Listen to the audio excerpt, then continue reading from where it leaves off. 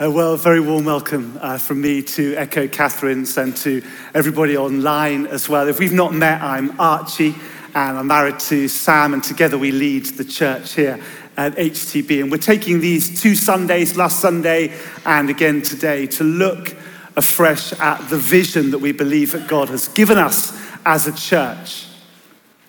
Because do you ever look around at what's happening in our world and find yourself wanting to cry out, it doesn't have to be like this. The poor do not have to stay poor. The homeless do not have to stay homeless. The lonely do not have to stay lonely. The broken do not have to stay broken. The addicted do not have to stay addicted. If you've ever thought like that, then this vision is for you. We have a vision which is to play our part in the evangelization of the nations, the revitalization of the church, and the transformation of society. It's a vision to see relationships restored and the homeless housed, the streets safe, addictions broken, the lonely loved, and the good news of Jesus Christ everywhere. That is our vision. And thank you for the part that each and every one of you play in it. There's 3 things that you and I can each do towards this vision, I believe. The first thing is to pray.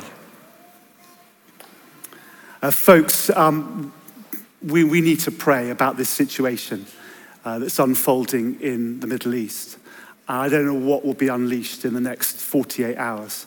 But Tuesday morning, we always pray as a church community anyway on a Tuesday morning. We pray every week between 7:30 and 8, just for half an hour. And we pray on Zoom. We do that deliberately because we figure that's the way that the most number of people in our church community can come to that weekly touch point. And there's people who join us on Zoom in all manner of ways. People who are getting their kids ready for the day, or on their way to work, or at work, or exercising, or walking the dog, and they all come with their screens firmly off. So basically any which way you can. But I think we particularly need to be praying for this situation in the Middle East. So everybody praying, and of course there's other things that we pray for, the needs of our city and our nation as well. Second is everybody serving or helping out. What you had on your chairs there and online as well, this annual review, it's only partly for information. It's also to spark off ideas for you in how you might like to get involved practically. Lots of different areas in the vision. My wife Sam today is not here because she's gone into Wormwood Scrubs prison with a team from HTB there today. So you could do that. You could join that team going into prisons. Or it might be helping with the homeless or those in needing help with debt or recovery, or community cafes, or here on a Sunday with kids' church, or the youth, or production, or whatever which way. Use this to spark an idea as to what can I be involved with as part of this vision. And this Thursday, we're going to have a fair where we're going to introduce you particularly to areas around love your neighbor and social transformation that you might like to be involved with. So you can find out more about what would it look like to be part of the prisons team, or to help with the homeless shelter, or to play our part in helping women who are on the margins of society. So that's Thursday the 19th of October at Queensgate, our venue there, and you can find out details at the end of the service or on the website. So everybody praying, everybody serving, and then everybody giving, because visions cost money. Of course they do. And one of the things that people sometimes say to me is, HTB is a really rich church. But I have discovered that HTB in and of itself turns out not to be a rich church. We have no reserves, no endowments, nothing we can sell. And we keep enough in our bank account as a church to carry us through around 2 months' worth of operating costs and salaries. It's the minimum requirement by the Charity Commission. But actually, as I think about that, Sam and I, we quite like living hand to mouth in this way with an organization that we're leading, because it strikes us that what it means is that it holds us accountable to you for the vision and the life of the church. What I mean is that, yes, it's true, there are areas of this vision that we believe right now that God is calling us to expand into and increase.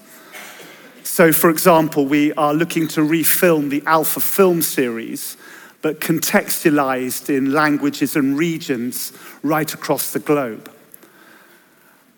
We are looking to train up more leaders through our theological college, St. Mellitus. We want to put on 2 light parties for local kids in our area across 2 of our sites at the end of this month.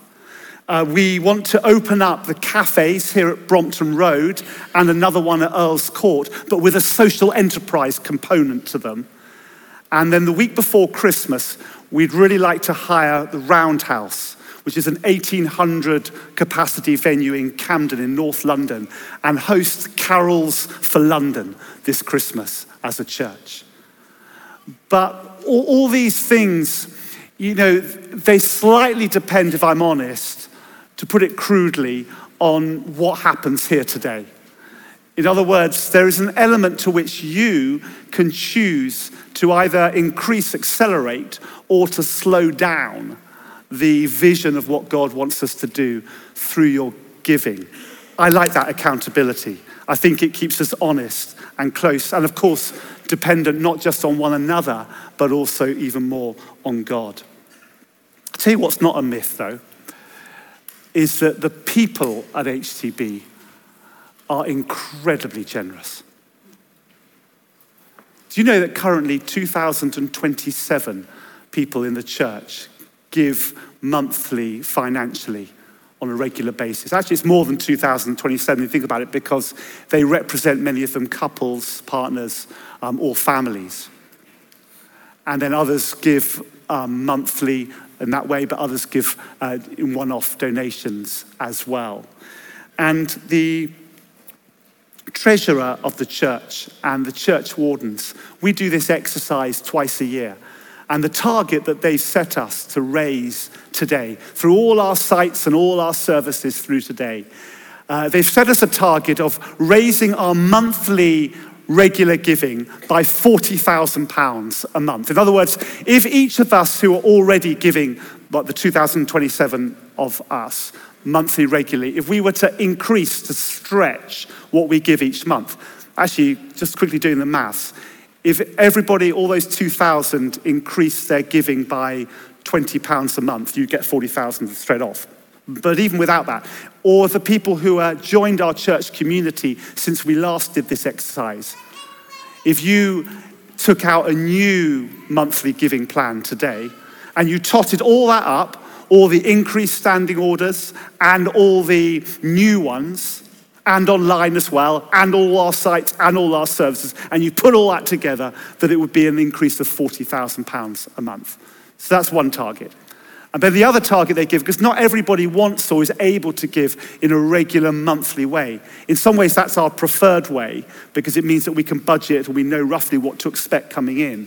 But others prefer to give in one-off donations. Or actually, on a day like this, some of us have like a base level of monthly giving, but on a gift day, which we do twice a year, want to put in a one-off donation towards this vision. And the target, again, the church wardens and the treasurer have given us today, is to raise £700,000 through that one-off donation across the day. And so what we'll do at the end of this message, we'll get a basket here, and there's envelopes and pens, and we'll all pitch in however little or however much you'd like to be part of that. And as we think about giving today, I want to take you to a piece of the New Testament, to one of the letters written by Apostle Paul, Philippians. And in this little, just by way of context of what I'm going to read, Paul is in prison. And he's writing this bit. He's going to write to the church in Philippi to thank them for the gifts that they have sent him while he's in prison. Because if you were in prison back then, you didn't get any food and you didn't get any clothing. So you were dependent on the generosity, the goodwill, the kindness of those of your friends on the outside to supply you with food and clothing. And he's writing to thank them for what they have sent him. Have a look at these verses in Philippians chapter 4. He says, "It was good of you to share in my troubles. Moreover, as you Philippians know, in the early days of your acquaintance with the gospel, when I set out from Macedonia, not one church shared with me in the matter of giving and receiving, except you only. For even when I was in Thessalonica, you sent me aid again and again when I was in need. Not that I desire your gifts. What I desire is that more may be credited to your account. I have received full payment. I have more than enough. I am amply supplied now that I have received from Epaphroditus the gifts you sent. They are a fragrant offering, an acceptable sacrifice, pleasing to God." Don't you love this verse? If this is one to remember. "And my God will meet all your needs according to his glorious riches in Christ Jesus." What I want to talk about today is the 3 levels of giving. When occasionally, from time to time, ought to more than I do, sometimes don't make it, sometimes don't think I want to, go to the gym.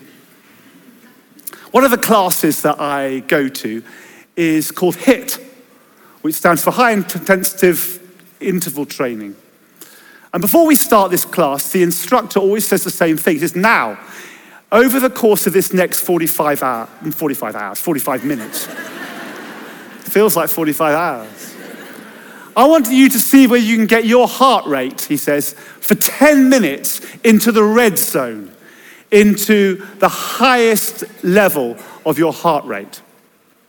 And when we talk about giving, what I'm going to talk about is 3 levels of giving. There's like a base level, a kind of just to get you breathing, and then a level 2, which is to increase your heart rate, and then level 3, which is to really get your heart rate pumping. Do you want to hear them? Okay, so level 1, this is give for a need. Give to meet a need. This is the level that hopefully gets us all breathing and exercising in giving, and hopefully giving something. What Paul says here, "It was good of you to share in my troubles. You sent me aid," he says. So if you look around at our world right now, I don't know whether you share with me just such a heaviness, almost despair and hopelessness about what we see, whether it's the Israel-Gaza situation, but actually you don't have to look far in our own city, in our own nation. And it seems to me that when we look around at the world, we have either one of 2 responses. We either shrug our shoulders and say, "Oh my, but there's just nothing that we can do." Or we look around and we go, "Oh my, but at least there must be something that we can do." And there is something that we can do. And you're doing it through your praying and through your giving. You know, we have Alpha offices right across the Middle East, in Egypt, in Lebanon, in UAE, in Turkey, in Syria, and a key team that goes in and out of Israel as well. We have 26 Alpha International staff, partly funded through your giving. And they're working out at this very moment how to move all of Alpha online in Hebrew and Arabic. And can you imagine the places that might go in this coming season? Or if you think closer to home, Alpha in the UK, what we've discovered through this year, 2023, is an increase in the number of courses that are being run. There's 200 new courses using the Chinese Alpha film series alone in the UK. And also an increase in the number of participants, people coming on Alpha across the country. We're going to break through, we think for the first time by the end of this year, 200,000 people who will have done Alpha just in 2023. That's the size of a city the size of Portsmouth, all doing Alpha this year. Talking of Portsmouth, one of the things that your giving has enabled is to do some matched funding last month on a citywide marketing campaign that we've done in Portsmouth and about 5 other cities in the UK. It's flyers, videos, billboards. And last Wednesday, the church that we planted from here a few years ago, Harbour Church, they had the biggest number of people that they've had on their Alpha launch. 247 came on Wednesday. This is what your giving is enabling. Or look at another area. I don't know about you, but I remember standing here last Sunday and I was just in a sleeveless t-shirt. Do you remember? It was really warm. And then suddenly, what's happened this weekend? And I'm thanking God that I have central heating. Not everybody does. Thank God then that we have these sites that are warm and that we can take in drop-ins for people who would otherwise be homeless on the streets. We do those on Wednesdays and Thursdays in Queensgate. And from November to March, in the coldest months, we're going to open up Earls Court and Queensgate overnight to have people who would otherwise be sleeping rough on the streets into the warmth of our church buildings. This is what your giving is enabling. And it says here, Paul says that you did this in the early days of your acquaintance with the gospel. And then he also says, and you sent me aid again and again when I was in need. In other words, that there's some of us here maybe who are new to all this, newly acquainted with the gospel. And today is your opportunity to begin your giving, to take this envelope and to take out for the first time perhaps a monthly regular payment. Maybe what are you going to do? £50 a month, £100 a month, £20 a month, whatever it is to get you going. And there's others of us who already maybe for some time have been helping, like giving aid again and again. And this is now not the moment to withdraw or to hold back. But I humbly suggest to double down, to keep going, because you are making a difference. And Paul says, because of all this giving, he says, I love this phrase, he says, I am amply supplied. Wouldn't it be wonderful if all the needs that we see around us, the part that we can play to meet them, are amply supplied through the giving that happens today? So that's level 1. Level 2 is this. Give to please God. I'm going to increase your heart level just a little bit now. Earlier this week, I came through my front door home, and on the front door mat was a letter. And evidently, several others in my household had stepped over this letter and ignored it. But my attention was drawn to it because it was evidently for me. It says, to a caring person living at the vicarage, Holy Trinity, Brompton. And so I realized that was for me. And I opened it, and it's from a charity about an urgent Christmas appeal. And if I gave a certain amount, this is what they would be able to do. That's level 1 giving. It's giving to meet a need, and it's really, really important. It's the base level of giving. But now what Paul does is he lifts it up a level. He says there's something else that's going on when you give. You're giving, he says, to please God. They are a fragrant offering, the gifts you sent, an acceptable sacrifice, pleasing to God. Sometimes people ask, does it matter how much I give to God? Does it matter how much I give on a gift day, how much I put on this envelope? Yeah, it really, really, really matters. Because everything that you and I write is a way of saying, I'm wanting to be a fragrant offering in what I give. I want to please God. I want to put a figure down there that is somehow demonstrating that I love you, Lord, more than anything else in my life. This giving is for you. So, of course, it's not the actual figure that you write, because that's going to be all relative. I mean, there's people here who were on different incomes, different life stages, completely different capacities. So it's not the actual figure. but it's what it's coming out of, the heart of our giving. I remember on a day like this several years ago, somebody coming up to me at the end of the service, at the end of the gift day, and he said to me, this is my first Sunday at the church. I thought, oh no, it's just such a bad one to come to. I'm talking about money. Some of you thinking that. He said, no, my parents dropped me off because I've come to university here. They dropped me off for yesterday, Saturday, and today I've heard about this church, so I've come here. He said, the thing is though, with the envelope, when I wrote it, I just had to put an IOU because my student loan, it doesn't come through for another fortnight.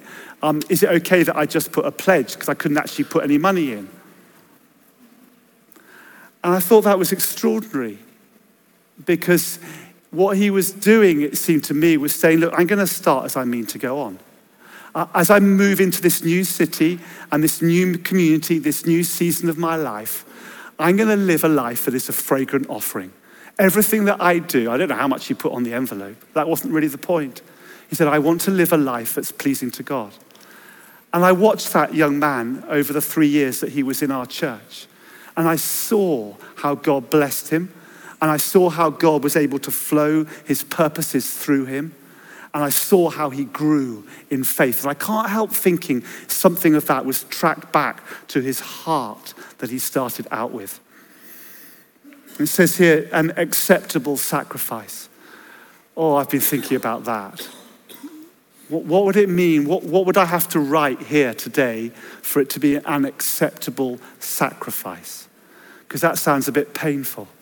Ouch. What I was doing, this might, because I was thinking about, because I have all these direct debits that come out of my account, like on the first, second of the month. Yeah, I mean, there's Amazon Prime, there's Netflix, I've got Audible, I've got the kids' mobile phones, I've got Spotify, and I thought, well, maybe for me the sacrifice is I just cut one of those and I put that instead to increase my monthly giving. It does sound so little, doesn't it? But actually for me, it's quite a sacrifice. I wonder what your sacrifice would be. Of course, it's not just the money, is it? It's the prayers, it's the giving, it's the serving, it's the attitude of heart, and it's the money. To live our whole lives that are saying on a gift day, my life's aim is to please you, Lord. And then the third level of giving. So this is the stretch zone. I want you to understand this. This is the level of giving to see whether we can stretch and get ourselves into, because it will increase your fitness. And it's giving to trust God more. I want to understand what Paul is doing here. So he's thanking the Philippians for the gifts that they have sent him. And what he realizes is he lives in a world like we all do, that when you give something, you understandably expect to get something back. So he talks in language here of giving and receiving, of credited to your account. We do this all the time. We give out and we expect that something will somehow be repaid to us. You take out a subscription and in return you expect a certain level of service. You buy a round of drinks and you expect that next time somebody will buy you a drink, yeah? So, and this is how the world works. There's a cycle of giving and receiving, of owing and paying, of investing and returning. And Paul doesn't disagree with any of that. The Philippians have been very generous to him, and now he owes them big time. He's got to somehow repay them. But that's the problem. He can't. He hasn't got anything. So what he does is something very clever. He doesn't dismiss his obligation to repay them. But what instead he does is he takes his obligation to repay them and he lifts it up into the divine economy of God himself.